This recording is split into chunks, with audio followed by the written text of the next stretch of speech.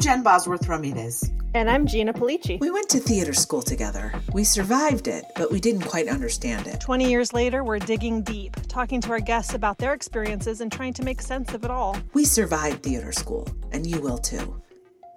Are we famous yet?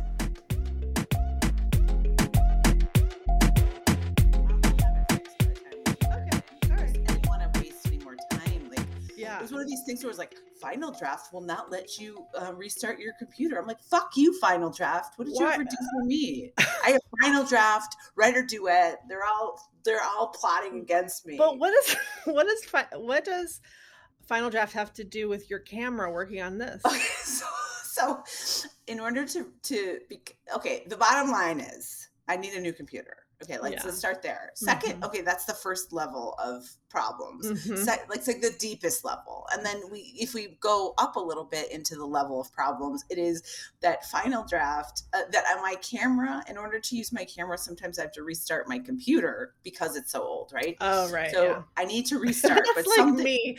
You know, if I want to do any one thing in the morning, I got to really rev my engine. Yes. Yeah.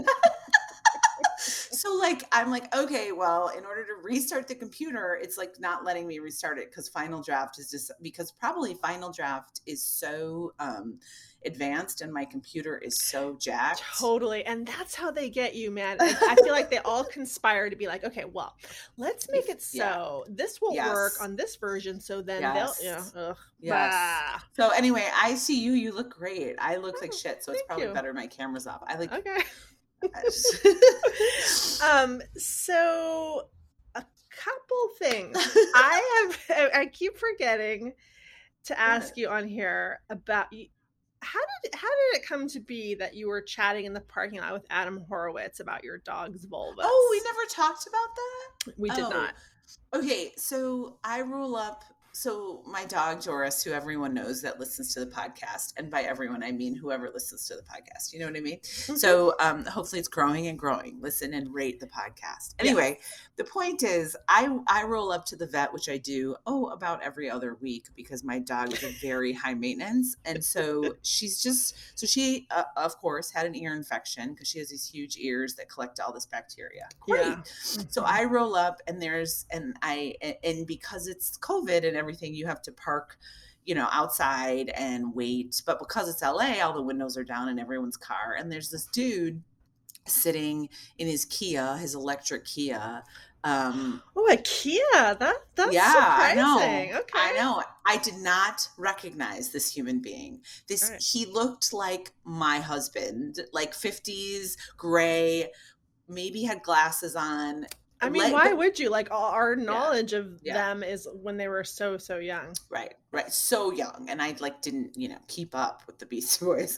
So it was like, I had other things to do, So I was doing other things. So I'm trying to corral Doris out of the car. She's crazy. She's trying to get out. She loves the vet. The backdrop is my dog. She loves the vet? Oh my God. She races towards the vet with a fury that is unmatched. Loves it. I don't never once heard of this in my entire life. Wow. So she's really, really excited about the vet. So she's extra crazy. And I get her out of the carrier to let her sniff around in the parking lot. And I see this gentleman who is, the interesting thing about him is that his leg is out the window. He's resting his leg. Mm-hmm. And I'm like, well, that's kind of weird for an older dude, but whatever. It's LA. That's what I was going to say. I imagine that kind of thing happens in LA.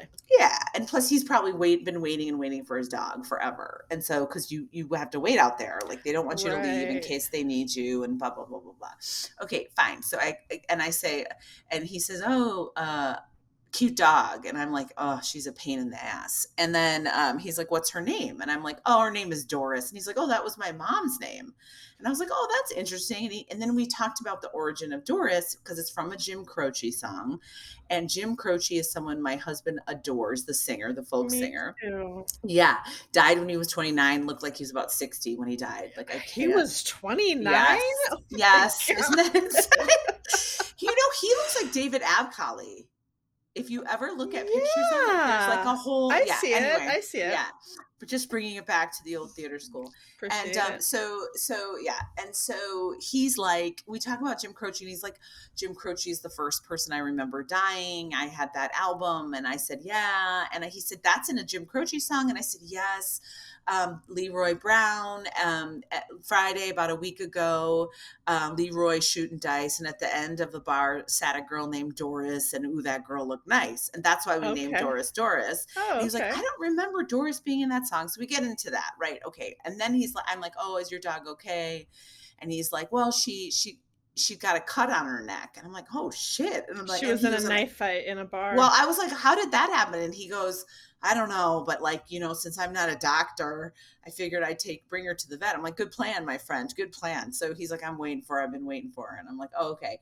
And then he said, what's wrong with your dog? And I said, oh my God, what isn't wrong with my dog? And I said, my dog has dermatitis of the vulva and an ear infection. And he's like, wait, what? And I'm like, yeah, she's got a lot of allergies because she's a Frenchie, and I did this to myself by getting a Frenchie, but like, yeah, and he said that his dog was really licking her butthole and had dermatitis of the butthole. And I was like, it's the same. I heard of my friend Morgan has a Frenchie who has dermatitis of the butthole, because all Frenchie owners talk about these things. And he's like, oh, well, my dog has dermatitis of the butthole. I'm like, well, mine's got dermatitis of the vulva. They both have like private parts itching. Right? Yes, right.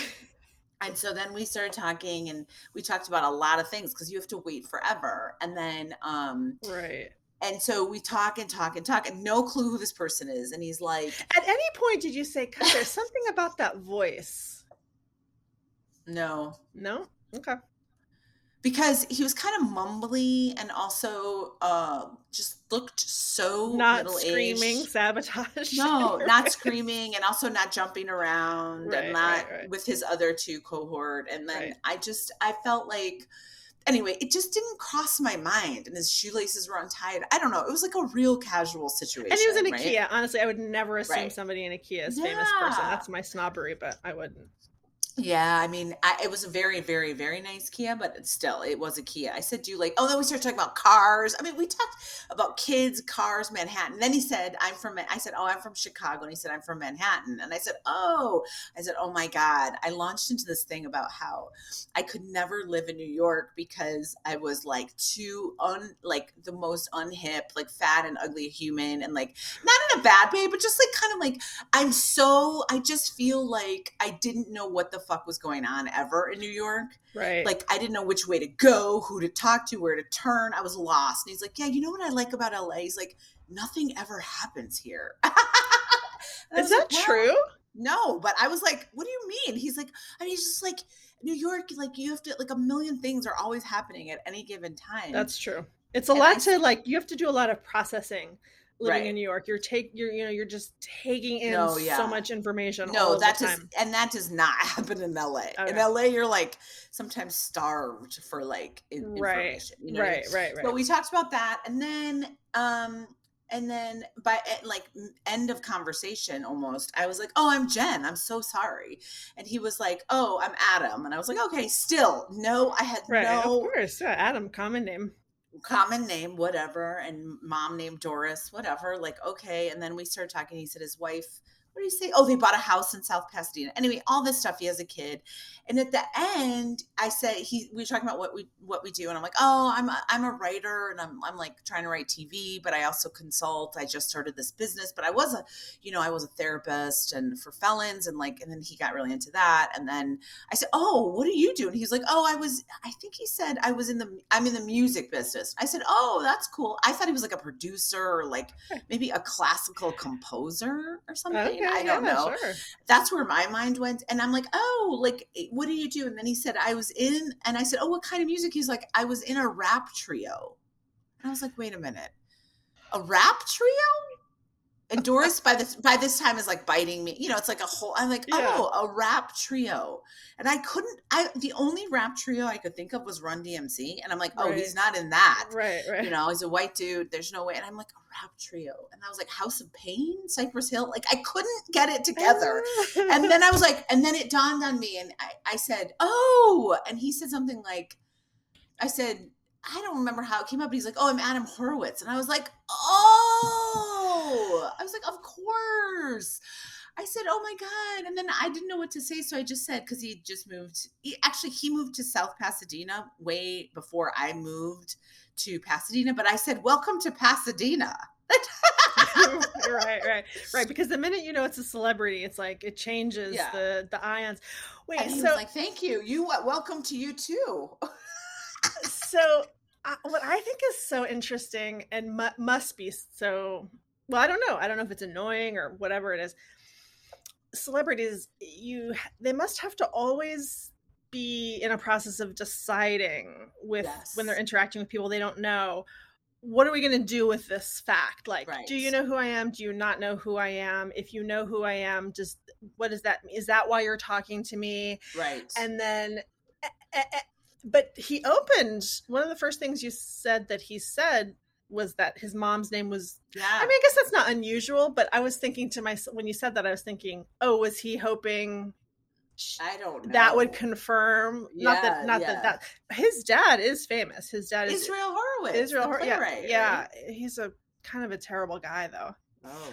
Sorry to say. I think they're both dead. I mean, from what I got. Oh, okay. I don't know.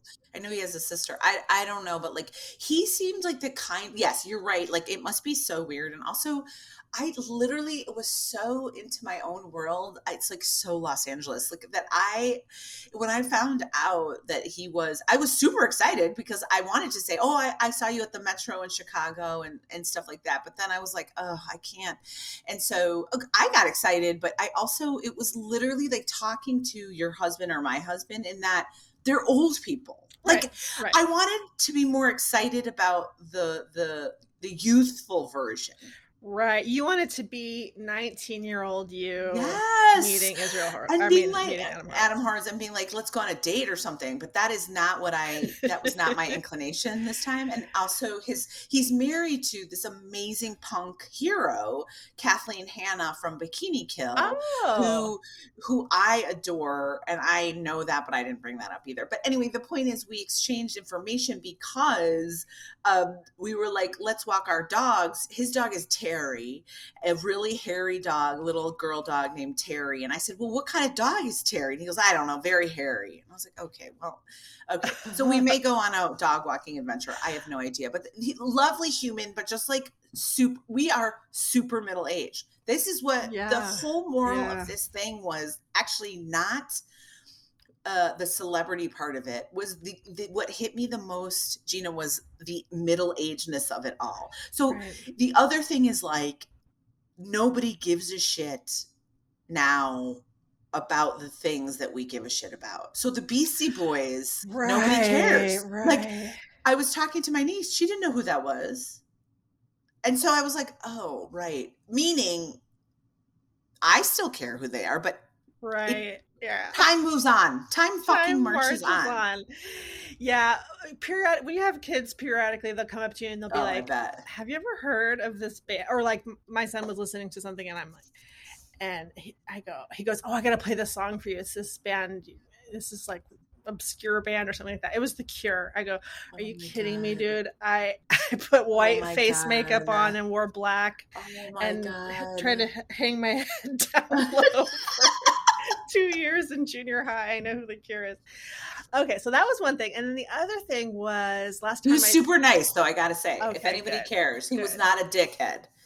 I care. Yeah, that's nice. I'm happy to hear that. But just one last thing about that whole like being a celebrity. You're damned if you do and you're damned if you don't. Because on the one hand, you could have somebody say, oh, it's like pretentious to not say who you are. And on the other hand, people would say, you can't win. You can't win. That is the bottom line. Yeah.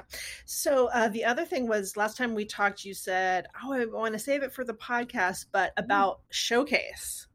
So you were talking about getting your kids ready for Showcase. Okay. So here's the deal with that. So because of this podcast, I'm like, okay, is there a way to make a Showcase not the shit show that I feel it was? Yeah. Now, there might not be. It might be inherent in the thing. Okay, but so I'm teaching fourth year. I basically don't even. I don't know what I'm teaching at this point, but I'm not even teaching anymore. I'm done, and my co-teacher took over.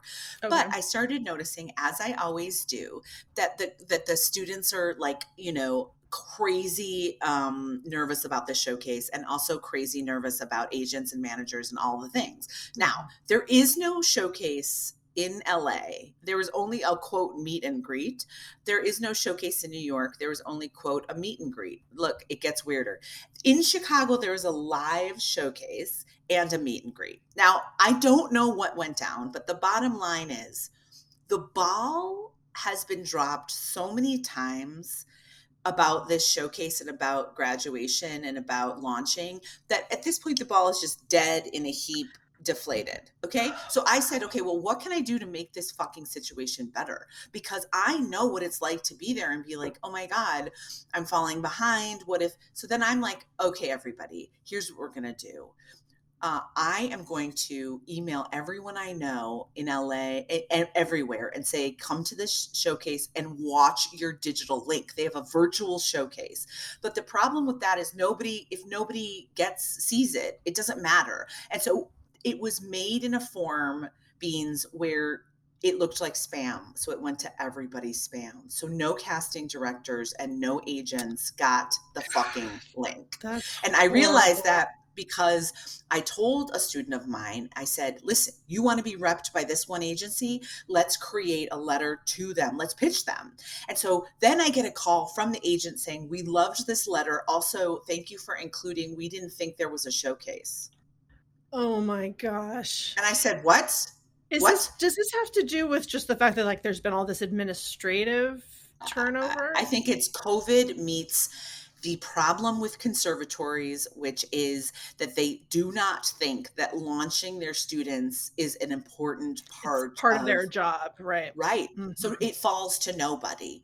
And so the person in charge, bless her heart, is one marketing person that knows nothing, I don't believe, about acting or the entertainment industry at all. There is no Jane Alderman there. There is no, wow. So at least, so I stepped in to be like the proxy Jane Alderman with another adjunct. And we were like, okay, well, how do we do this? So I am happy to say that after literally making maybe 43 phone calls, everyone has the link. People are coming to the showcases. Now my thing is to do the meet and greet in LA to try to get people there, because these kiddos are coming to LA. There is no showcase. So I'm like, well, what are we doing? Like, we have to have something. Like, so, and I also just, and I know these kids, like, these are my students. So like, I want to meet them. And then, so now I'm getting everyone I know to come to the meet and greet in the business. And is this a money thing? Like, they're like, oh, well, we can do it online. And so we don't have to pay to rent the space for. Gina, they wouldn't even tell me. They didn't even want to give me the invite to the LA thing. I had to like fight to get I don't understand what is going on, but I was like, listen. All right, DePaul, I'm going to tell you something right now, DePaul. You want to be well regarded. You want to be number one. You want to always talk about your alum, or even not your alum, people who went and got kicked out, about their great successes. And you don't want to do anything to get there. And that is not how it works. How it works is you put a lot of energy and effort. I'm not saying at the expense of teachers or whatever, but you put a lot of energy and effort into not just hyping your students, but hyping your school. Like, it should be that your school is saying, have we got a crew for you? Yes. And which is what I then stepped in and had to do and be like, these kids are dope. Come see this, look at this link, and then come to the thing. And so all the casting and agents in Chicago are now coming. Thank God. Because guess who? There was one person RSVP'd. Girl, and you need a bonus for this. So here's what we're doing. So then I said, okay, because I'm always thinking, I'm like, okay, well, here's what I'm doing. I'm developing a launching curriculum, which I think I told you about. Like, I'm developing a day one BFA for day one of the fourth year. Here's what we're going to do to launch you. And it's not just about the showcase. It's about mentorship. It's about how can we hook you up with somebody that's in what you want to do? How can we do that? And I'm going to pitch it. And I'm going to say, here, you pay me $120,000 and I will sell you this program and hook you up with teachers and people I know that can step in and do this with me, like you, like people in the business, like people who are on different coasts, like duh. And then we will. So, and if you don't want to buy it to Paul Theater School, we're selling it to Northwestern or NYU or anyone. Well, I was going to ask, do you know if other conservatories are doing showcases and doing They are, and they are, and they are doing it, and they are doing it. From what I can see, Gina, they're doing it better. I don't know if it's, how good it is, but I do know that like other showcases released their digital showcase because of the pandemic on Actors Access and talent and casting networks, which DePaul did not do. Oh my God. What the fuck is wrong with you? So that is not okay with me because I went there and I do care about it because of this podcast. I also know that these kids, having watched them at 21-year-olds, 22-year-olds max, they are busting their ass just like you and I were busting our ass. Like, look, they're busting their ass more than we were, but you and I busted our ass too. And I feel like we didn't get what we needed from the launch process. And what will happen is people stop going to theater school. Is that what you want? Or do you want to upgrade? Like, level the fuck up. Hey, let me run this by you.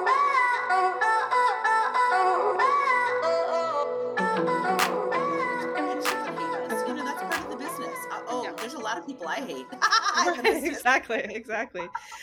Okay, so the thing I wanted to run by you is about storytelling.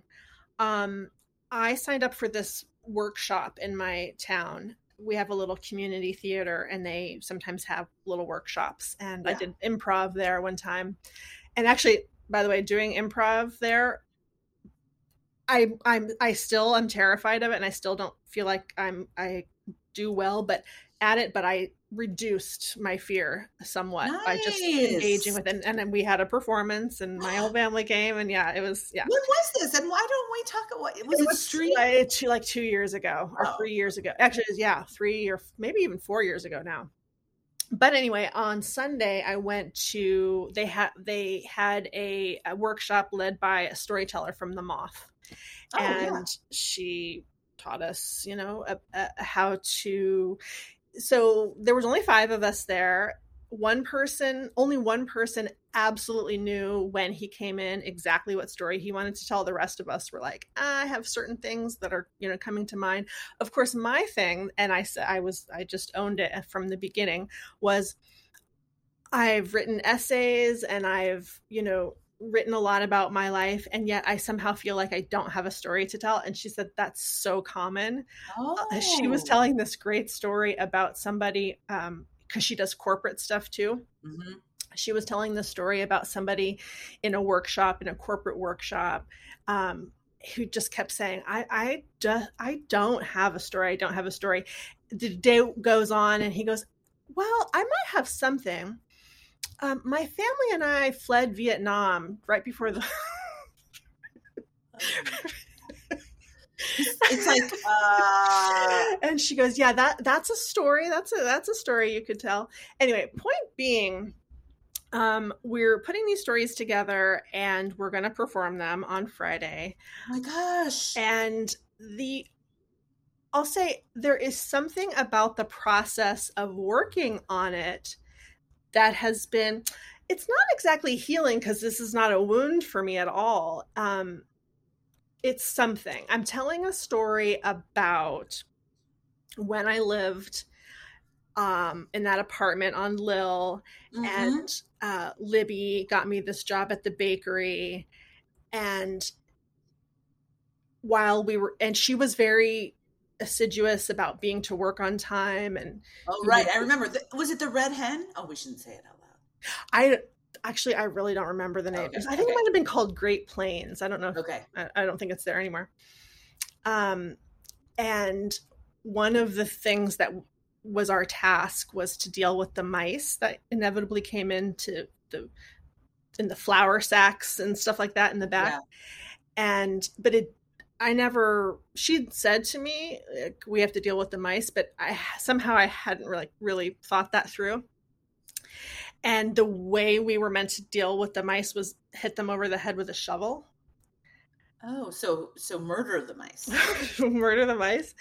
And so my story is about watching this 5 foot tall, gorgeous little, just, I mean, she looks like a bird, this woman now, but she was a girl then, just swinging this shovel over her head and bringing it down, and then just very like with zero expression, taking paper towels and picking it up and throwing it in the trash, washing her hands and making it back to the register in time for the next customer who came in. And my point of the story is that was one of my most important lessons about the difference between being poor and being broke. Because I was broke, you know, and always looking for jobs and always working through school. But if it came to smashing a mouse over the head with a shovel, I'm going to quit that job and go, you know, find another job selling clothes at Express. But Libby did not have such luxuries. She had to take the jobs that she could get, and she had to guard them with her life, because even with the amount of time she worked, there was a period of time where she would tell me, like, I'm going to bed hungry a lot of nights. And I couldn't help her, you know, because I was broke. I didn't have we bought ramen. I mean, we ate ramen like 6 days a week. And so it's about that. And so there's something about, but the fact that it's about this epoch in my life, which I haven't really written that much about. I've written about my childhood, and I've written about things that are more contemporary, but you have a lot of experience with storytelling. And I'm curious to know what role that has played in sort of, you know, for one thing, the ability to string together kind of the events of your life into a cohesive narrative, if that's something that has been helpful, or if maybe you have healed in some way, maybe from your one person show. I am, Gina, what comes to mind, like what first came to mind when you were talking about your experience with this storytelling thing is what is the coolest thing to me about storytelling like this, live lit, as we like to call it, in Chicago, just because storytelling, people think it's like, we started calling it live lit because people thought it was like, you know, Renaissance fair storytelling. Got it. Right.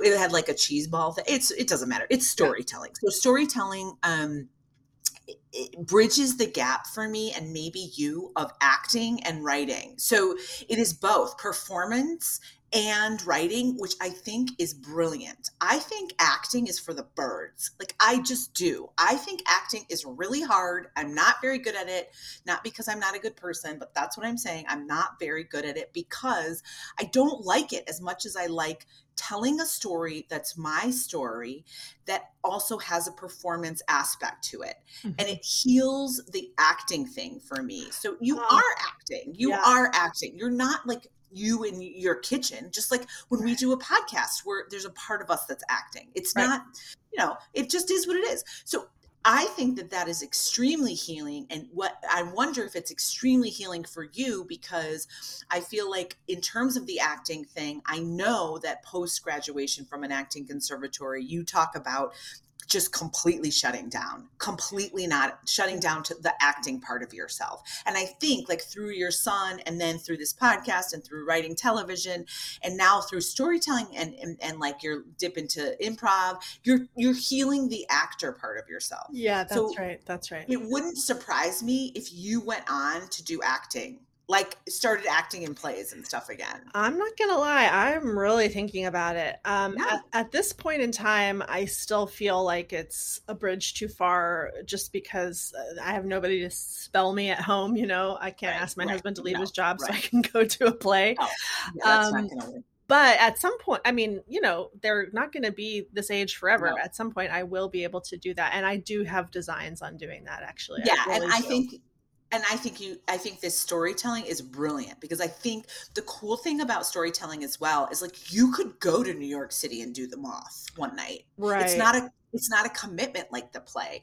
In fact, you could do the Risk thing that I did in New York. Like the Oh Risk yeah. podcast Yeah. has live performances in New York. So all this to say that I think storytelling is a fantastic way to heal the part of ourselves that wants to be a performer, but definitely is not ready to take on all the trappings and bullshit that is a professional acting career, which is garbage. Like I gotta say, like, I just tell my students this too, like the part of the business, which is why this is so fraught, because it's garbage. That's why you don't like it. But Right. that doesn't mean it's not worth it to you. If you can find a way to make it worth it to you, the competition, the rejection, then go for it. But if that is bothersome and like you don't want to deal, like what about live lit? Like what about improv? What if there's so many other things? And so like, wouldn't it have been awesome, Gina, if someone had come to us fourth year and been like, hey, you know what? Maybe you get really nervous and have panic attacks when you have to audition, but what about like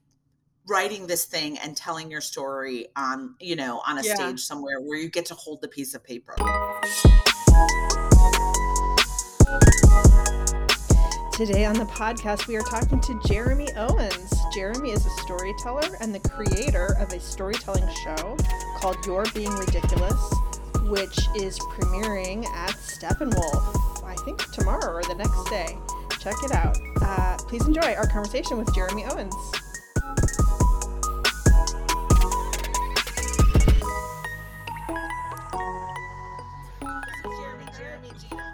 Hi, Gina.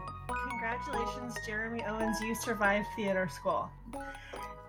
And now I want to hear this fabulous story that I missed the beginning of. Yeah, so Gina missed the beginning. So I was just basically saying that everyone's rusty. And it's really good we're talking about this because also Gina's performing storytelling this weekend. And we were just talking about how rusty everyone was after 2 years of not doing live lit stuff. And then Jeremy tells me that he did a show, and of course you don't have to use names and all that, but like did a show and it went south, and by south he's going to tell us what that means. It really went south. So it really went south. Okay, so tell us. It's like so complicated. Okay, so I was doing a fundraiser. First off, I was like, there's no way, like, who wants to watch me talk on Zoom? Like, we're doing that all the time. Like, who even cares? How can this benefit anyone? But it's a fundraiser. My sister-in-law asked me. Amazing. I love it. Amen. Let's go. Let's do it. Yeah. So we're doing it. And I was not as cautious and as careful as I should have been. The show, I mean, you did a show. I don't know if I can talk about your story, but you like got your tooth knocked out. That's I was, of course. Believe me, I did. I gave a blowjob and my back molar fell out. Yeah. So that's a story. The story. I can't wait to hear it someday. You need to hear that story. But there it is. That's the. But that's like kind of the feel. It's like you don't know what's going to happen. Some things are like, super lovey-dovey. Sometimes somebody tells a story about a blowjob and their tooth gets knocked out. It's like not a big deal. Like this is the world we live in. But I mean, if you're doing a corporate fundraiser for someone, and Alex, if you're listening, I love you. I just was not clued in, and that's my fault. That's not her fault. It's my fault. I accept responsibility for all those things. This is my disclaimer for my sister-in-law.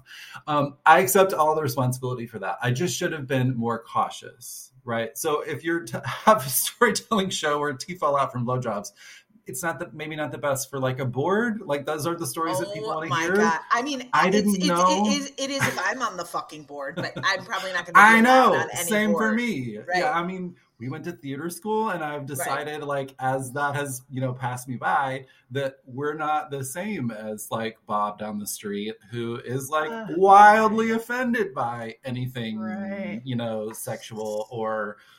Anything. I will never get used to that, by the way. I'm always like, oh, really? We have to do this thing where I have to pretend like I'm talking to my grandma? Like, you're a full-grown adult standing in front of me. What's the deal? So wait, what was your story about? Please tell me something amazingly gross, please. Didn't even get to my story. That's the thing. Okay, so... Oh, was it you? It wasn't even me. So I wish it was you. I wish it were me. It was like 6 or 7 people, and I think we got like 3 or 4 in. And so as they're happening, I'm like, oh wow, that person said fuck. Oh no, this person's talking about porn. Oh wow. Like things that like just don't register for me because of I guess theater school. It's like none of that registers for me. I'm not offended by anything other than like racist white assholes. I'm like anything else, it doesn't register me. I just don't care. I'm not bothered. What was the charity though? I mean, it was like what if it was like was it like the nuns of like Sister? No, I don't want to say their I don't want to say their name. I'll tell you offline. What sector? Well, they're like healthcare, charity. He doesn't want to say. It's okay. You don't have to say. It's complicated. Okay. Tell us later. Yes, I mean it's a great charity. They do wonderful things. It's awesome, right? Great. But they weren't ready for me. Holy shit! So what happened? It just went blank. Were you like? Yeah, like we're just plopping along, and I'm like so excited because it's like July 2020. I have only been like talking to my dog and my husband, right? So this is happening and I'm listening to stories. I'm having a great time. This is like amazing. I'm loving life. Porn, who cares? You know, whatever. And then all of a sudden it stops working. Like I don't see anything. And I'm like, oh my God, this is my brother-in-law is like running the tech. I'm like, oh no. You thought it was a tech thing, of course. I was like, well, this happened to me. I was taking a class online this weekend and the internet died. And I was like, oh shit, like in the middle of class. I'm like, great. So now they think I'm an asshole. I just left class early. So I'm just like, this is dead, right? Then my sister-in-law calls me and tells me what's happening. And they're all furious. And they just, instead of like a conversation or something, or like, this is coming, or we're so disappointed, it was just like, this is over now. Like just totally dead. The bad part about that is that none of us knew and there was no communication with me if it hadn't been my sister-in-law, I don't know if I would still be here at my computer waiting, probably. That's hilarious right there. Like, are you there yet? Hello? Hi. They just didn't communicate at all. Are you fucking kidding me? I mean, one thing that like really I'm getting irritated about just listening to the story is like I don't know any of the players, but I feel like the people were pretending. People are pretending that they don't watch porn or that they don't swear or that, you know, like, why do we have to do this pretending part? I just love, unless there was children in the audience, and maybe there were. I don't think so. Like, it's like I had like friends. Who like, curated it? Did you find I mean, it's all, basically this entire thing is my fault. But like for me. you found everybody. I found everybody. I got everybody. This was like in my mind, this is like a greatest hits. This is like awesome. This is going to be great. It's the one time I'm so grateful I was not asked to do anything.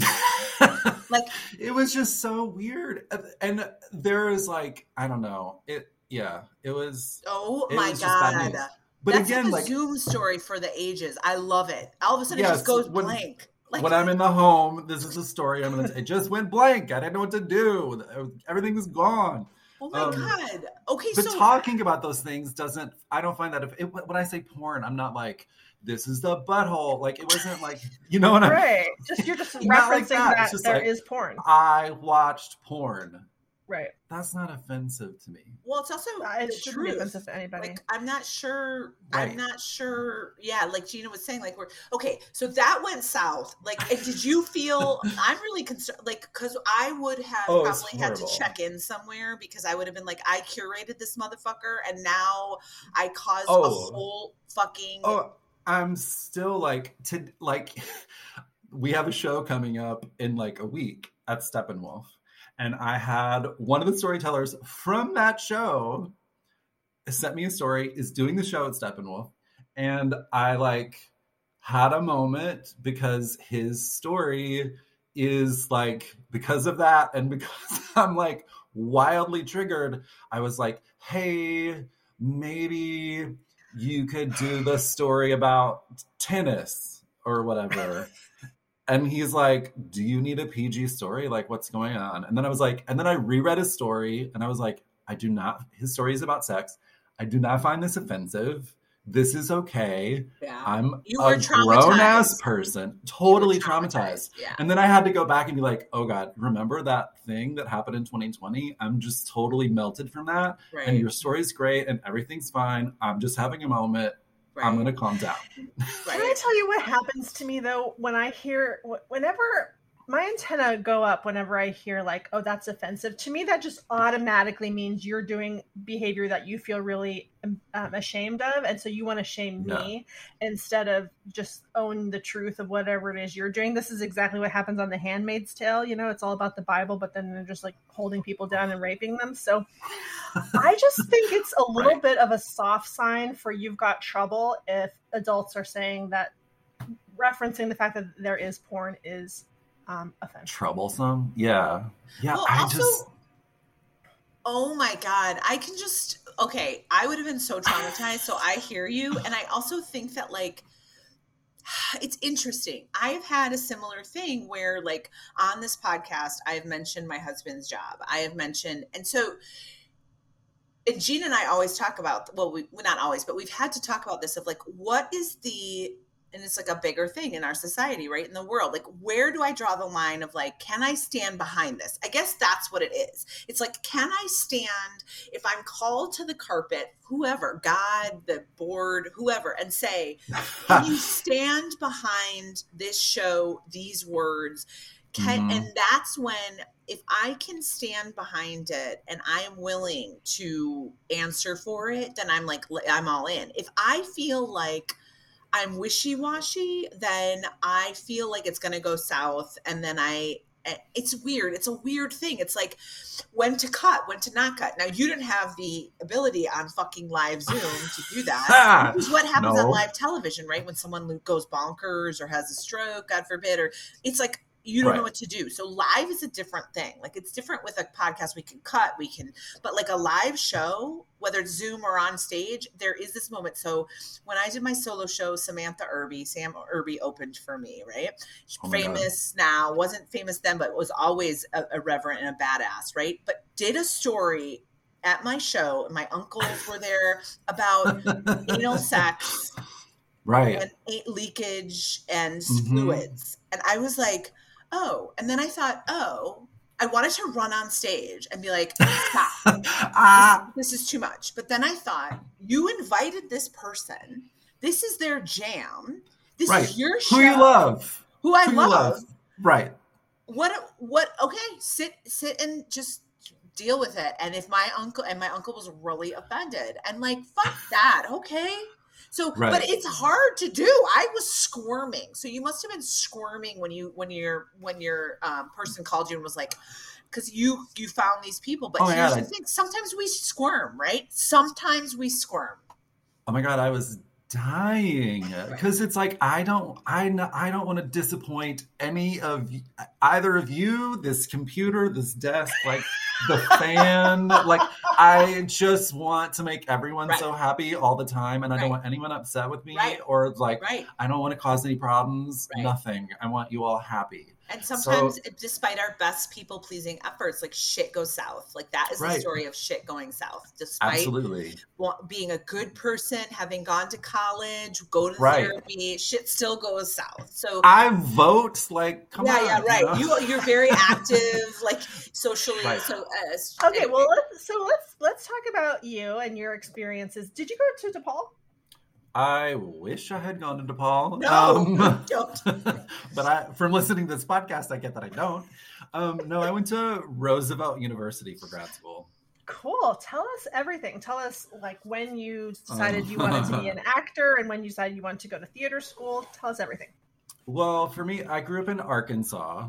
So I went to the University of Arkansas, and I started out as like a journalism and political science major. But then the journalism department had us take a speech class, like a how to speak in theater class, to get rid of your accent, basically, because we're all Arkansans. We sound like, we're in Gone with the Wind or whatever. So we took this class, and I had, growing up in like my small town, I'd always loved theater. I'd done community theater and the whole thing.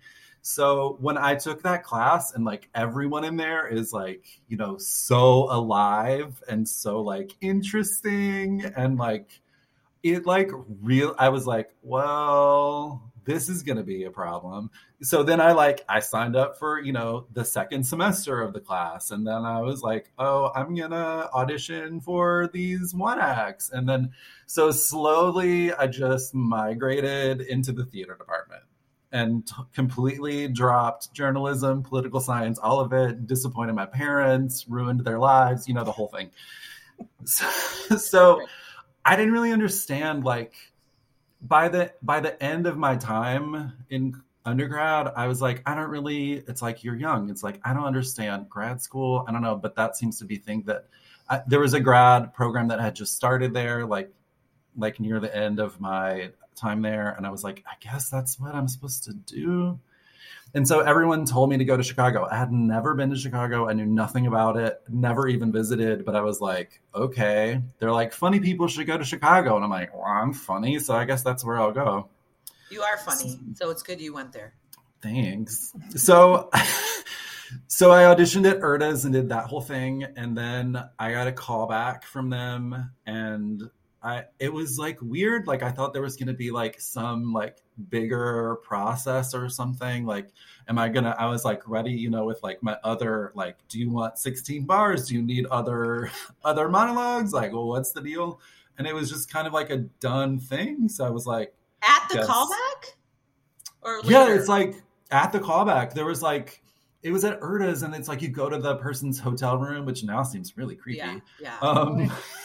What with a couple other people, and it just seemed like I liked the person who did the interview, and I was like, they're in Chicago, this seems great. Wait, what's it like to act in a hotel room? I've never done that before. Like the audition was in like, I don't even know where it was. It was like the ballroom. It was like there was like a black box sort of like made up situation. So you audition.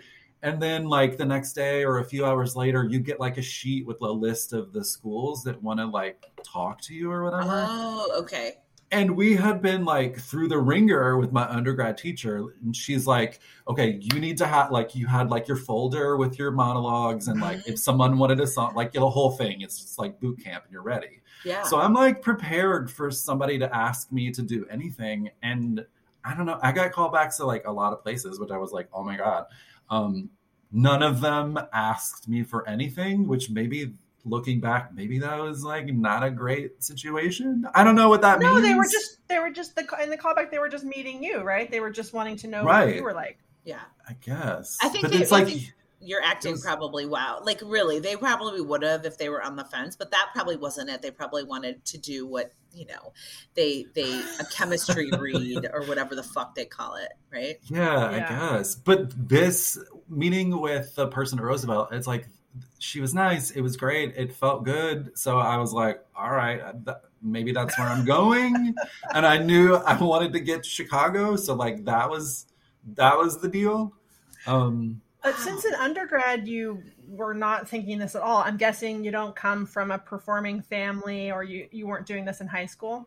Oh my God. Well, there was like the junior play or whatever that like pays for the prom, like that kind of a situation. Okay. But otherwise, like I did community theater and I'm from a town of like 10,000 people. So there wasn't like really a community theater. I did Annie in like, I don't know, 10th grade or something. Amazing. Really upset I couldn't be Annie. Yeah, I was going to be saying, did you get to play? I wish. I was like a senator and like the Apple salesman. And I was like that guy. I'm like running around doing whatever anybody wanted me to do. Well, funny. That's why you could do a lot. Funny. Yeah. Yeah. Interchangeable. Okay. So day one, you're at Roosevelt. Yes. Is this the education that you thought you were going to get? Funny you should ask. Oh. So when I went, this was 2000. Yes, 2000. So it was their first year of their MFA program. Oh, shit. Oh, shit is right. They accepted 30 people. Take that in for a second. 30 MFA students? 30 MFA actors. That's a lot. That's too many people. It's usually 5. Thank you. I think that if I'm being kind, I think they accepted a huge amount of people thinking that, with everything going on, that like maybe 10, which is still too many, would 30? accept. So there were 30 of us. So we're there on the first day, and I'm just like, this seems bananas. I don't know anything about what this experience is supposed to be, but 30 people, that's like an entire MFA program, That's like 3 years of people or more. Oh my God. So immediately I was just like, this doesn't seem right. But, I was like 24, so I'm like so happy to be there. I'm living in my friend's my friend's mom's basement until I find an apartment. Just like, desperate 20s times. Yes. So immediately I was like, this is, I don't know. You're like, I think I should get off this roller coaster right now, but it's already going, right? Yeah, totally. I just like was on, and because I didn't have like necessarily the support of my parents for this entire thing, I was like fight or flight. Like, I will do this. Yes. If I have to hang on to the side of the building and sleep like that, or like whatever it is, I'm gonna do this. So you did it. So I did it. And is it a typical curriculum, voice and speech and movement and all that stuff? Yeah, I was sort of surprised by all of it. The program that I did in undergrad, I felt like, I don't know, I guess everyone in undergrad, if you're doing theater stuff there, you think that like what you're doing is like enough and great, and that's how everything's going to go. Yeah. So to spend like 3 hours a day in a movement class suddenly, when you're like, God damn it, let me do a monologue or a scene or sing a song, like, let me work, I understand that is also work and it's fundamental, but it was really shocking to me. So, what's interesting is like, and you're not the first person that I've felt this, that we've had on the show. It's like, it's like you should have maybe gone right to Second City and just done that 5-year conservatory. I know. And gotten the fuck out. But it's not accredited. It's not like a real university. That would probably make your parents even more like unhappy. And oh my God. But like you needed like a professional program. Like there's conservatory training for actors and then there's professional programs. And I too wish I had done. So, okay, but you're in this. How long was the Roosevelt MFA program? 3 years. Oh, fuck. Right. Okay. And was it, this thing where you can't perform the first year, but then you do, and you're in the casting pool with BFAs? Yeah, we couldn't perform the first year, though. At the end of the first semester, they opened up an audition to be an intern at Chicago Shakespeare, which was like super exciting. So I auditioned, and then I was doing the second semester, I got to be an intern and be on stage and do King Lear at Chicago Shakespeare. I mean, I was like, a homeless person. So what? You were running around. Yeah. Oh my God. Yeah. So then I was like, oh no, this is great. I'm like with like these amazing people that I don't know who they are yet, but I will. And those people are amazing. Yeah, they are. Who played Lear in that? Greg Winkler. Oh yeah. Was Barbara Gaines directing? Barbara Gaines directed. Yeah. I love Barbara. She's amazing. She's famous for me for my one audition I had there. She yawned during my whole monologue. But to be fair, it was really boring. Like it was really boring. She was basically doing what I wish I could have done. Oh my God. My whole thing. It was boring. Right. My shit was boring. She was like this. Oh. You can't see, but yeah, it was rude, but apropos. I sucked. Anyway, onward. So, okay, so you got to work at Shakes, and so you were like, okay, but I was the like, program okay, this is itself, fine. did you make friends? What was the vibe? Like BFA, was the BFA program established at that time? I think so. Okay. Oh, and that part, okay, like whatever I'll say about Roosevelt, which I don't know necessarily great things to say about the program. It doesn't even exist anymore, PS, by the way. Right. But the BFA program, the program for undergrads, I thought that was like excellent. Like I was like happy for those kids. Like that seemed like good and they were having a good time. But for us, it was just, I don't know, it just felt kind of sad and different. So your parents were psyched about the idea of you being a journalist. That's what they thought you were going to be doing? I think the imaginary plan was that I would, or what I sold them at the time was, I'm going to get this journalism degree and then I'm going to go to law school. Oh. Yeah, right. That's everybody's catch-all. Okay. I'll just become a lawyer. So that's what I'm going to do. But then I was like, but these plays, these people, it's really the people that were just more fun. Oh, 100%. Actually, that draws so many people in for exactly that reason. It's just something, this like tribal feeling that you don't know that you don't have it until you find it. And then you go, oh my God. It was really all encompassing. I was like, well, I can't not be with these people. Right. What kind of shows did you do there at Roosevelt? All right. So there was that first year experience. And then, I don't know, let's see, I did my last year. Yeah, just anything that sticks out in your brain. 3 Penny Opera. And then there was this weird Asian adaptation of The Rope by whatever old Greek guy. Okay. Yeah. What do you mean an Asian adaptation? So here's one of the weird things about the program. So there were a couple of classes that made 0 sense that we were taking as actors. One was we all had to take a stage management course. I don't know did you guys have to do that? No. We did crew, but I don't even know. Yeah, no. Well, yeah, like working on a crew is like, that's normal. But an entire semester devoted to stage management just seems kind of rude. Yeah. It sounds like they needed stage managers for their shows. Or they needed teachers to teach. Yeah. Right.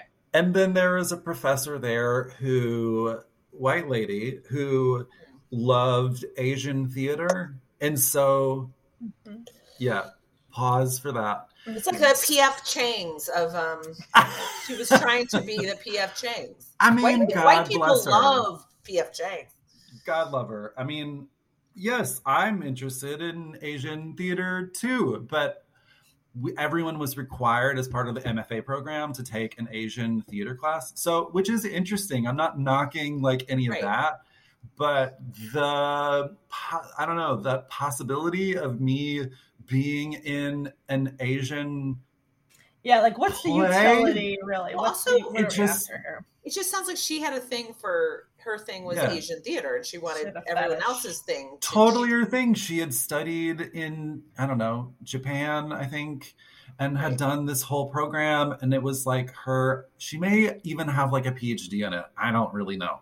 Right. But that was her thing. And good for her. Awesome. But like, why are you teaching this to actors? But not practical. Yeah, it just seems like weird. So the play I did the Rope, which is like a Greek play. Never heard of it. Me neither. I wish you had done The Ring. Anyway. Okay. So she translated the play into a Kyogen style thing, which is a very specific Asian theater style play. Not only that, but like I have always been openly, unapologetically sort of who I am, which means, hello, I'm a homosexual. Okay. And it's clear, and I'm not like afraid of that as an actor or a person. So I played get ready. I played I don't want to call it like the evil sister, but I played like the villain in the play, which was like an older witch type woman in the play, and that was supposed to be hilarious. Yeah, right. No, sir. No, Sure. sir. That's really where we're headed. It's the aughts. I'm also saying the aughts. In the aughts, some weird fucking shit went down. Not that some weird shit went down. Yeah, so it's like thinking about that now, you would like want to like light all of Chicago on fire, right? Correct. But at the time, this, I guess, was like cool and inventive to make the one gay guy that you were sure was gay play a woman. P.S. Why in theater? In Asian drag. Oh, Asian drag? Did you have Asian makeup on? Oh my gosh, the whole thing is like Asian themed, right? So we're all in like kimonos and the whole thing. I can't say for sure, but I don't think so. Oh my God. What the fuck, man? So just a bunch of white people running around in kimonos speaking in a very like, metered style Asian thing. And I'm a woman also on top. I wish we had a video. I do. I really want to watch this play.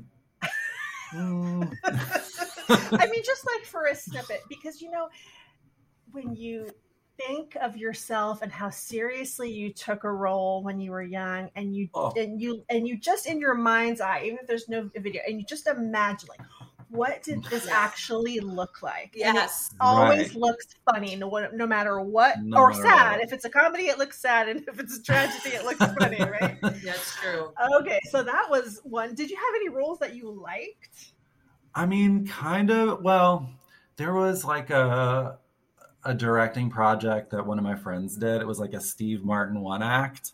Oh, and fantastic. I was like, yeah, right. Like it was like a legit play that was like funny and good. And I had like the lead, and I was like, it was like a straight man that I was playing. And I like felt excited because it felt like I was like not reaching, but you know what I mean? You're like, oh, this is a play. I'm like called to like do a thing. And I like am working for this goal to do.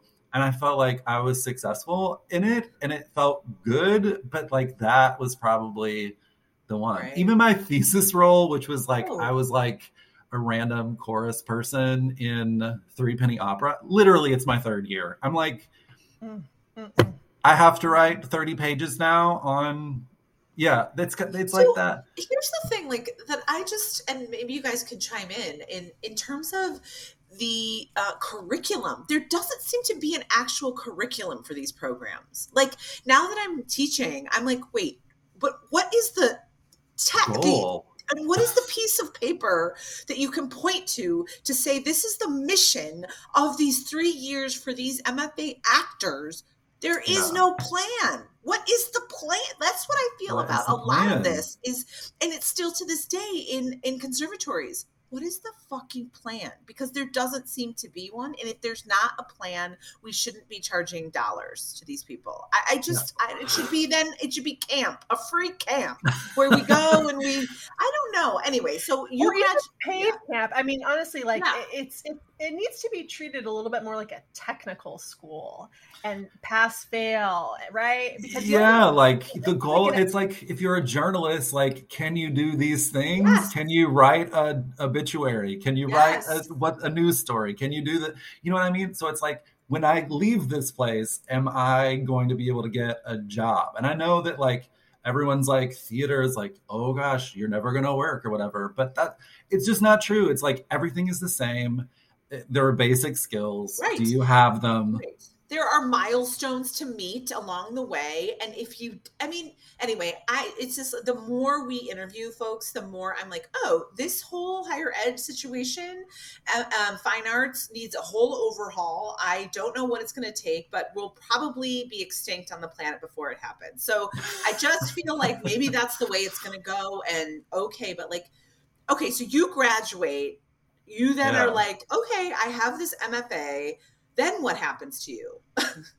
By the end of the program, I was really like, I don't know. I feel like it kind of broke me because things like that were happening, which in a way is like, I mean, at the time we didn't have the language for like, playing an Asian woman in a play. Like it's offensive and it's like not furthering me. It's racist. It's not furthering me as an actor. I'm not going to leave here and like run around in Komodo in plays for the rest of my life. It just kind of broke me. And a lot of I would say some of the teachers, the whole situation just didn't make me feel good. So at the end, I was like, you know what? Maybe, I don't know. I needed a break from that whole world. I mean, I did audition for a while, but the shortest while. Like how short? Maybe it was a couple years. Yeah, it reminds me of Gina's trajectory and mine too. Like I stopped after 3. Yeah, I was probably 3 years, like slowly just petered out. I mean, I got to the point where I'm like so I went on a few theater auditions in the beginning, and then I had an agent, and I would go on these like on-camera calls, and I would just be like, oh my God, I'm in this giant room with 100 people that are dressed and look just like me. This is the most depressing thing. Like, I just was like, I can't, if this doesn't feel good either. I want to hear eventually how we get to storytelling, but before we do, I didn't want to leave the whole Roosevelt thing without.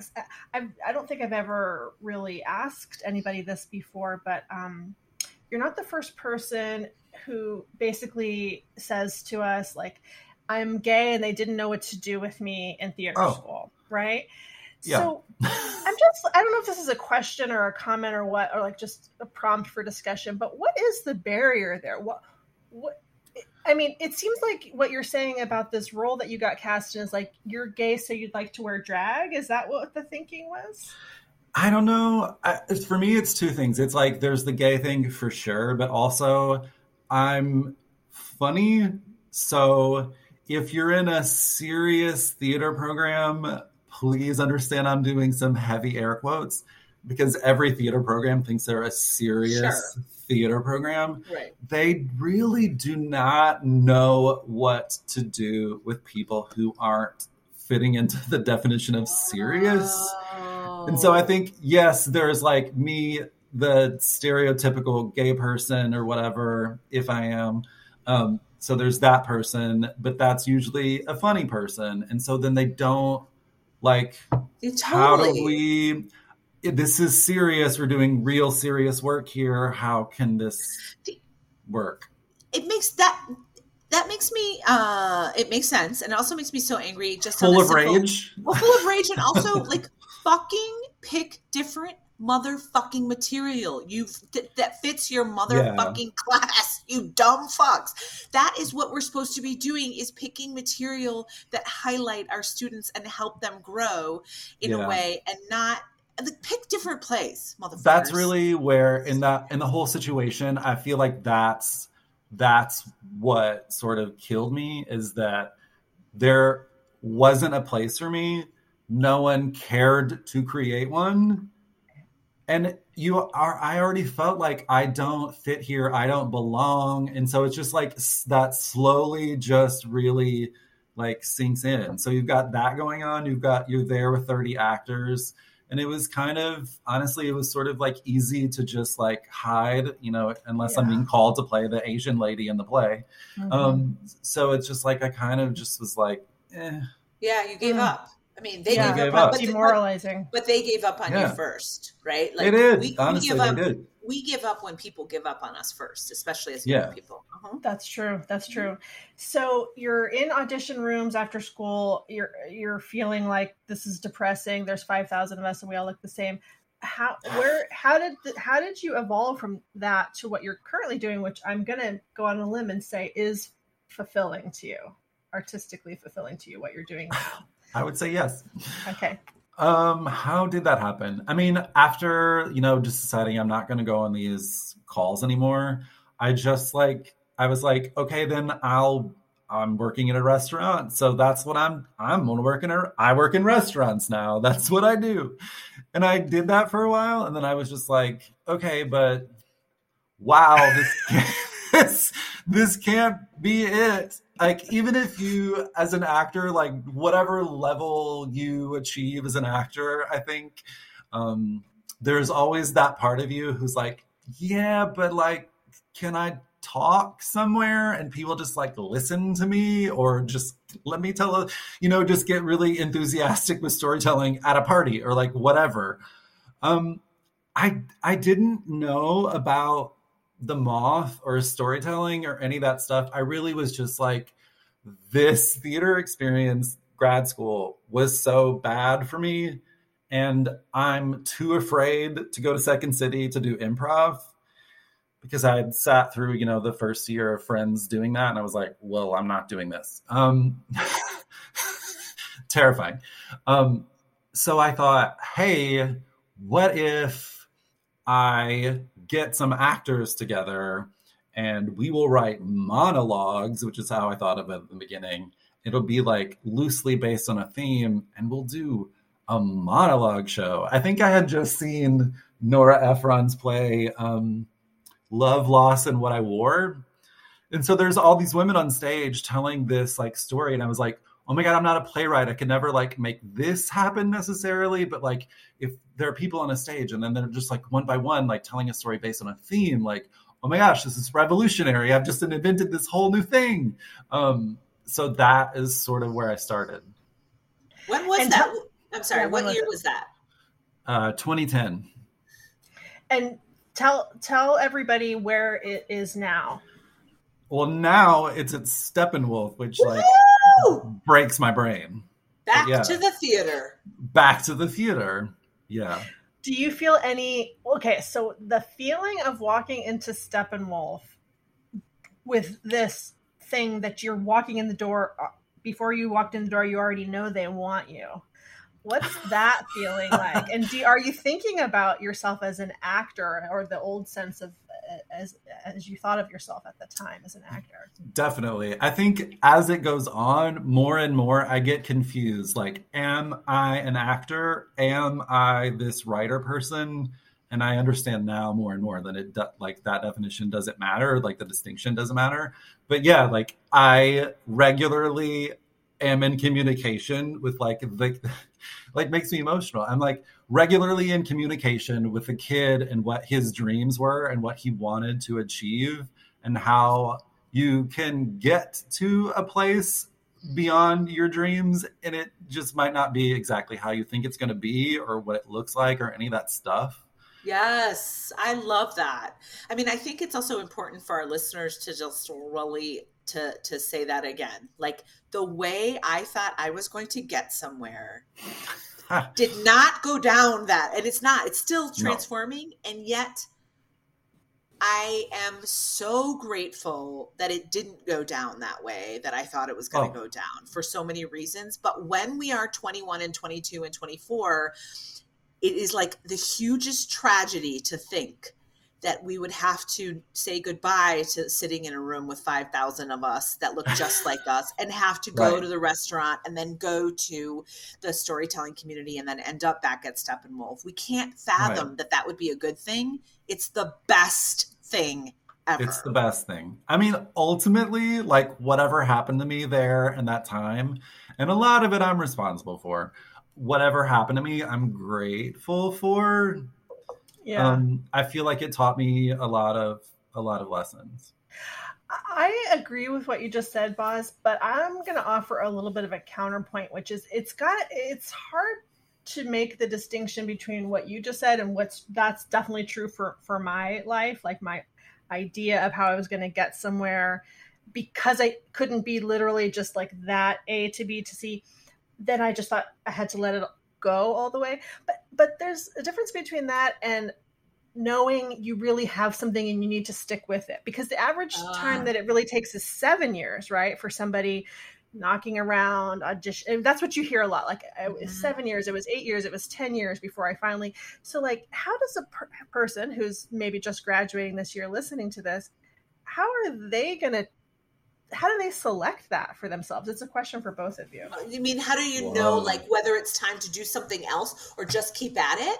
Oh, I think it becomes, for me, it's like, if it feels intolerable and like you want to die and you're depressed and anxious all the time, then it's time to try something else. Like, literally, that's what it took for me. It was like, no, I'm an actor. I'm going to try. I'm going to go to LA. And then even though I work for Nick Cage, I'm going to do it. I'm still an actor inside. This is really my calling. And then in 2007, trying again when I'm a therapist. No, I'm really an actor.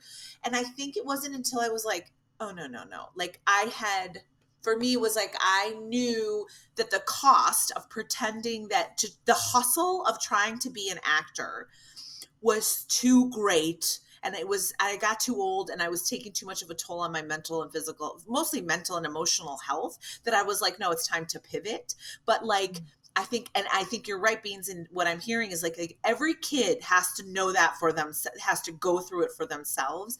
And sometimes people take 7 years of that, and then something hits, and it's like they find their stride. And sometimes after 7 years, something hits, and they still realize they're miserable even after something hits, like even after they get the role. So for me, it's a mental health check at all times to know if the shit is working. But yeah, who knows Jeremy, what were you going to say? I fully agree with that whole thing. It's like, you don't know. I just like, I had like that little nugget of, I'm not a restaurant person. Like I'm really going to pretend like, I'm okay at math, but I'm like really going to be like the office manager forever. I mean, currently I'm an office manager somewhere, but like, that is it. Like, that's the end of the line after all of this work and like all this stuff. I mean, I love theater. I love being a part of anything with theater. So like, that is the end. And I think for me, it's just like, my anxiety and my like stress, mental health, all that stuff, it was just like, no, listen, like I have to like get somehow on the other side of that and pursue this, because this cannot be it. This is not enough. Right. Yeah. And I guess if I think back to myself at that time, my feeling about trying to be an actor wasn't that it made me depressed and anxious.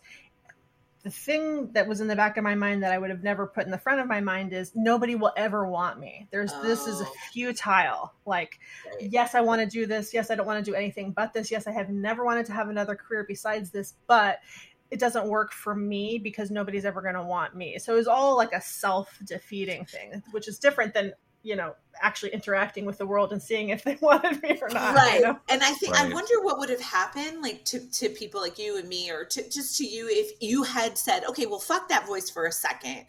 And what if I wonder if the voice gets quieted for a while. Like, let's say you had landed on a big TV show for whatever reason, you're the star.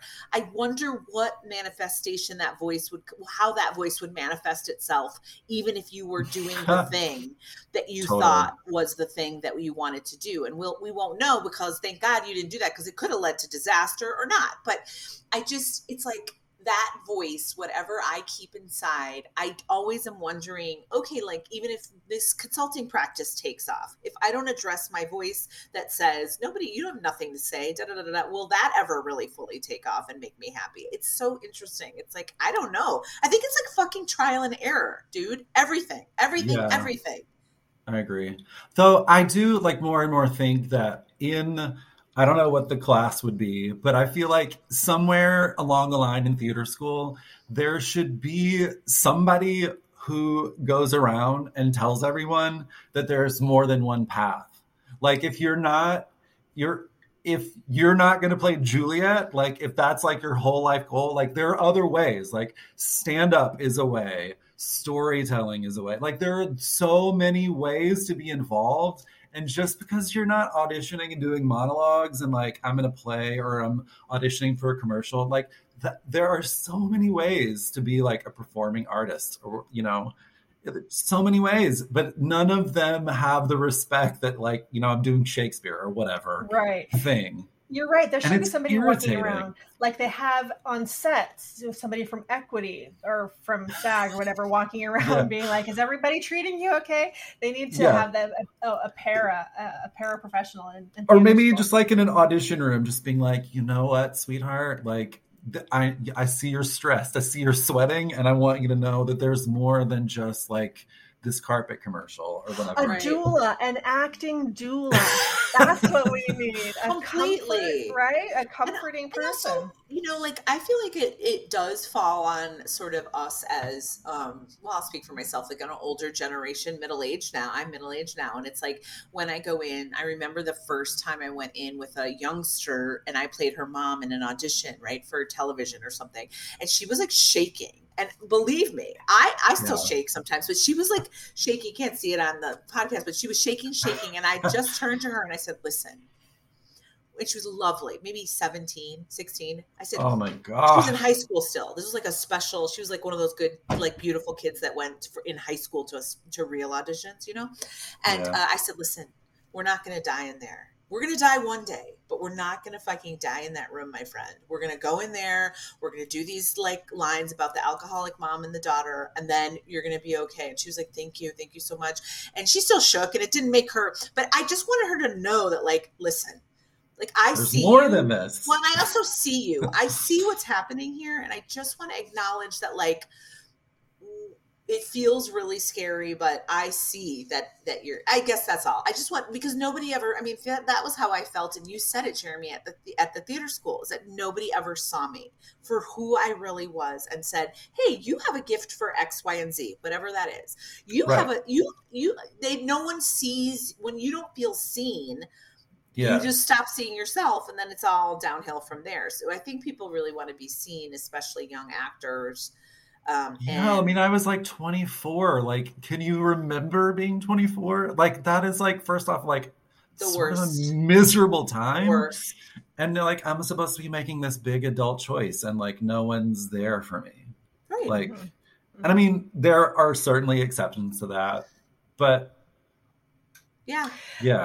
So, like, would it be fair to say that when you were growing up, I mean, you weren't planning to necessarily be an actor your whole life, but would it be fair to say that one of the things that was really gratifying to you when you found your people was that you had an occasion to speak in a context where people understood you and appreciated you, that you didn't have that before? I mean, yeah, definitely. I mean, when I found theater people, I would say that happens. Like, I was like, oh, something in my brain, just like, you connect to like a group of people, and there's, I don't know, you know, there's something about like theater people, and it's like, you either have that, like, your antennas up for that like message in that community, or you don't. And right. I feel like when I landed with them, I felt like together somehow.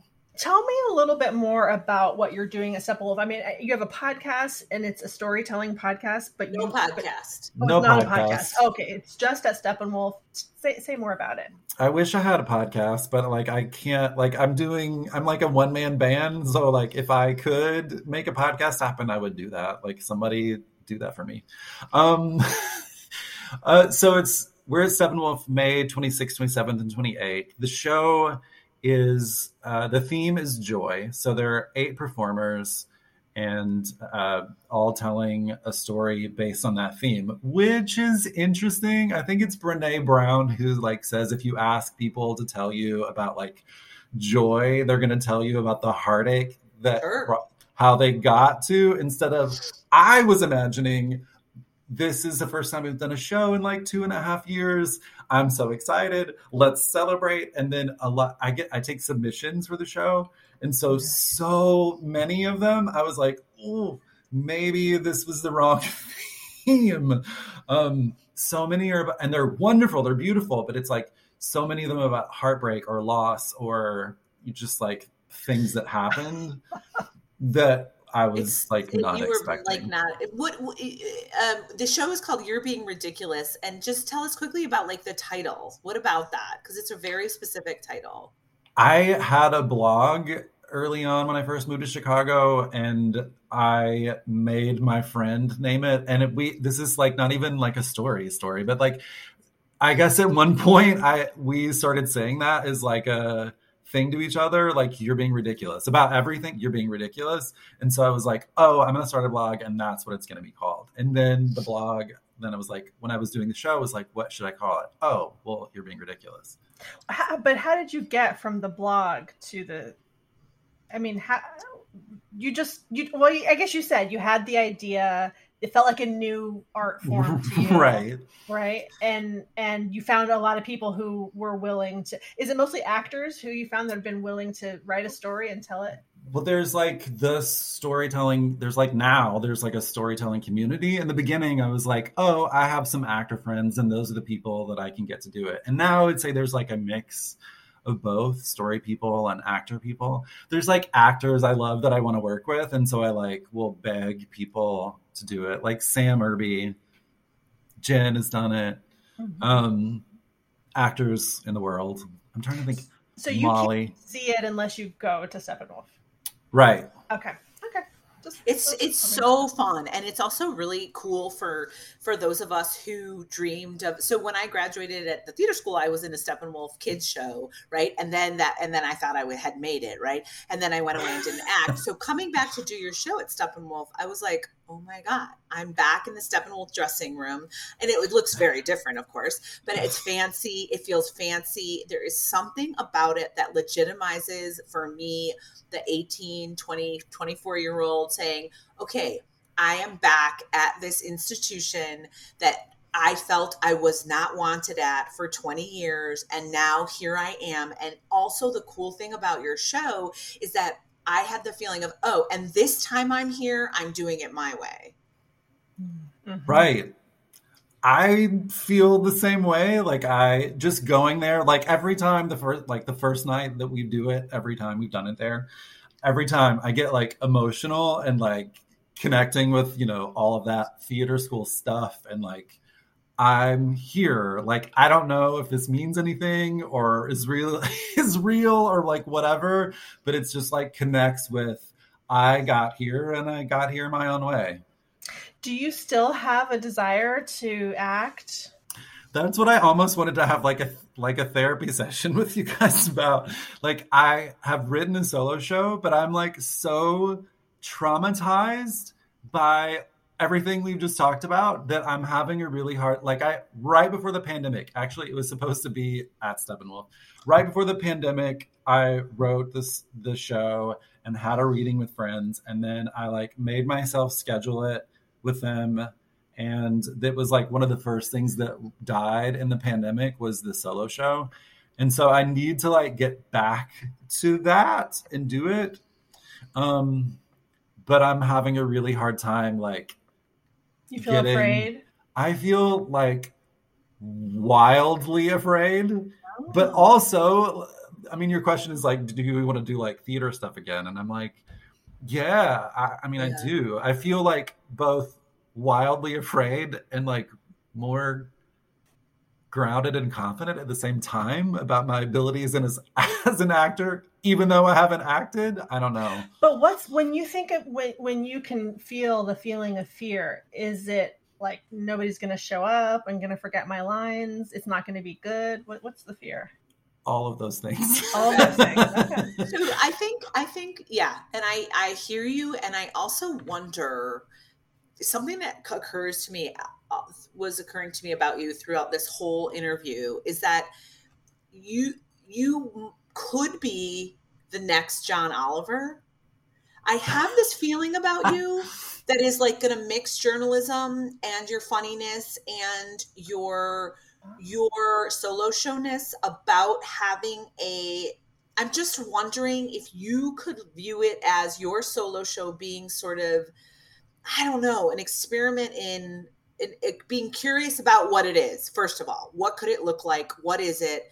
And also, I think that there's something about journalism that really sticks out for you, like in terms of your wit and in terms of your passion. And we've never seen someone like you with your own sort of talk show type situation. So that is like some weird like frou-frou, like the hit I got intuition while you were talking. What if you did a storytelling talk show? What if you got so good at helping people identify what their own stories were that you could do it with just a crowd of regular people? Right. Yeah. And like, holy crap, you guys. I think, and I love that. And I think that that what I'm getting at is like, if you can approach, like, okay, the only way I get on a plane is if I look at how am I being of service by where I'm going. Okay. So, okay. That's the only way, because I'm petrified to fly. So what if with your solo show, we took the same approach, which is, okay, like whether it's service or not, I don't know, but thought about it in a different way in terms of how to get it done. Like, is there a greater purpose than my fear? That's the only way I do things that I'm afraid of. That's the only way. Just like changed my life with that question, because like I also can't stand to fly. I literally drive everywhere. Me too. I can't deal with it. Me too. So I'm wondering if what's that question again? I'm literally going to write it down. I don't remember what we recorded. The greater purpose. The question is, what is a greater purpose that's being served? Yes. About doing this thing than my fear is. Yes. That's greater than my fear. Yeah, for me, if I know I'm going to, like, if Gina called me and said, I need you to fly here because I'm having a nervous breakdown or whatever, I would say, okay, I gotta go. Like, there would be no, but I'm anxious. I would be like, fuck it, just get on the plane, because I know that the thing I'm doing is greater than my fear. Meaning, it motivates me more. Right. So, anyway. Is it autobiographical, your one-person show? Yes. Okay. It's maybe you're afraid of that too. Well, so that, but I mean, a lot of it is like stuff I've done before for the show. So I don't know. But see, the difference is this is all about you. So like the solo show becomes, there's nowhere to hide, right? So there's nowhere to hide. There's no other performers. There's no other. There's no break. Yeah. I'm curating other people's vision. I volunteered to be your solo show doula. I volunteer to you could just bounce, like, I mean, one of probably many people that you would do, but send me your outline and say, and ask me ask me if what your fear about how it's coming across, ask me if that's true, and I'll tell you. Right. Be careful. No, I'm all about it, because I actually, one of the greatest things Boz has taught me is how to always be thinking about how to be of service, even when you're doing something that just feels like selfish and it's just delightful to you. I mean, it's delightful for me to do anything related to theater. And if I could do it and be of service to another person, that's so much better. Right.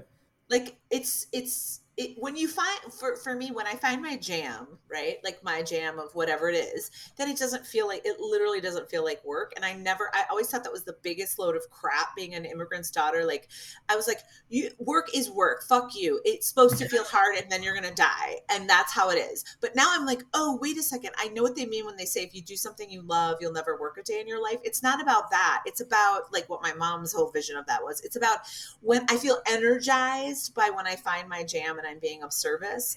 Energy. That's what it's about, man. It's totally about the thing that gives you energy instead of sapping your energy. Yeah. Or making you so afraid, because fear saps energy, right? So it's like how to use it as in a way. You'll find your juice. And also it's okay to be afraid and like we know, and do things anyway. Right. But I think finding that purpose for the show of service, which will take you out of your fear eventually, not at first. Right. No, I know that too.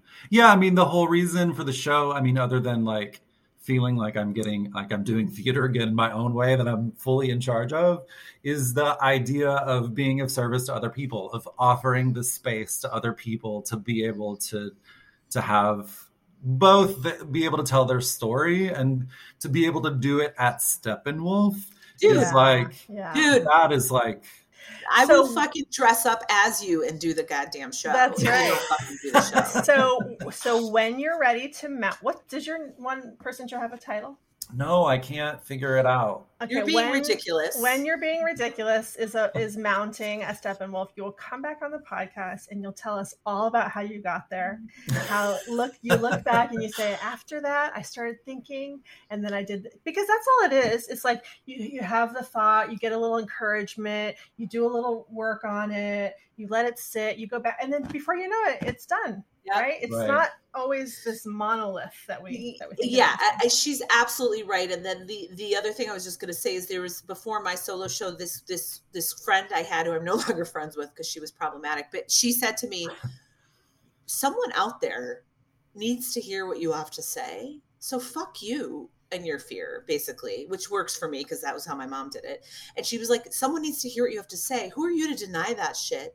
Fucking talk to that person. And I'd be like, oh, I could talk to that person. I can't talk to these 10 people because there's probably only 11 in the audience, but I could talk to that one person. And it made it, she was like, fuck you. Get out there. Someone has to hear what you have to say. Who are you to, like Brene Brown says, or whoever, Marianne Williamson, whatever those fucking, those smart white ladies say about like, like, who are you to deny your talent? Who are you? Like, no. And so I was like, don't keep your light under a barrel. Is that what this expression is? I like that better. Don't get your monkeys in a barrel.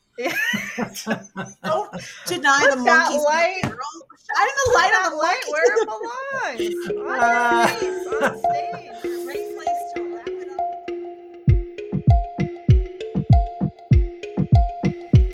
If you liked what you heard today, please give us a positive 5-star review and subscribe and tell your friends. I Survive Theater School is an Undeniable Inc. production. Jen Bosworth Ramirez and Gina Polici are the co-hosts.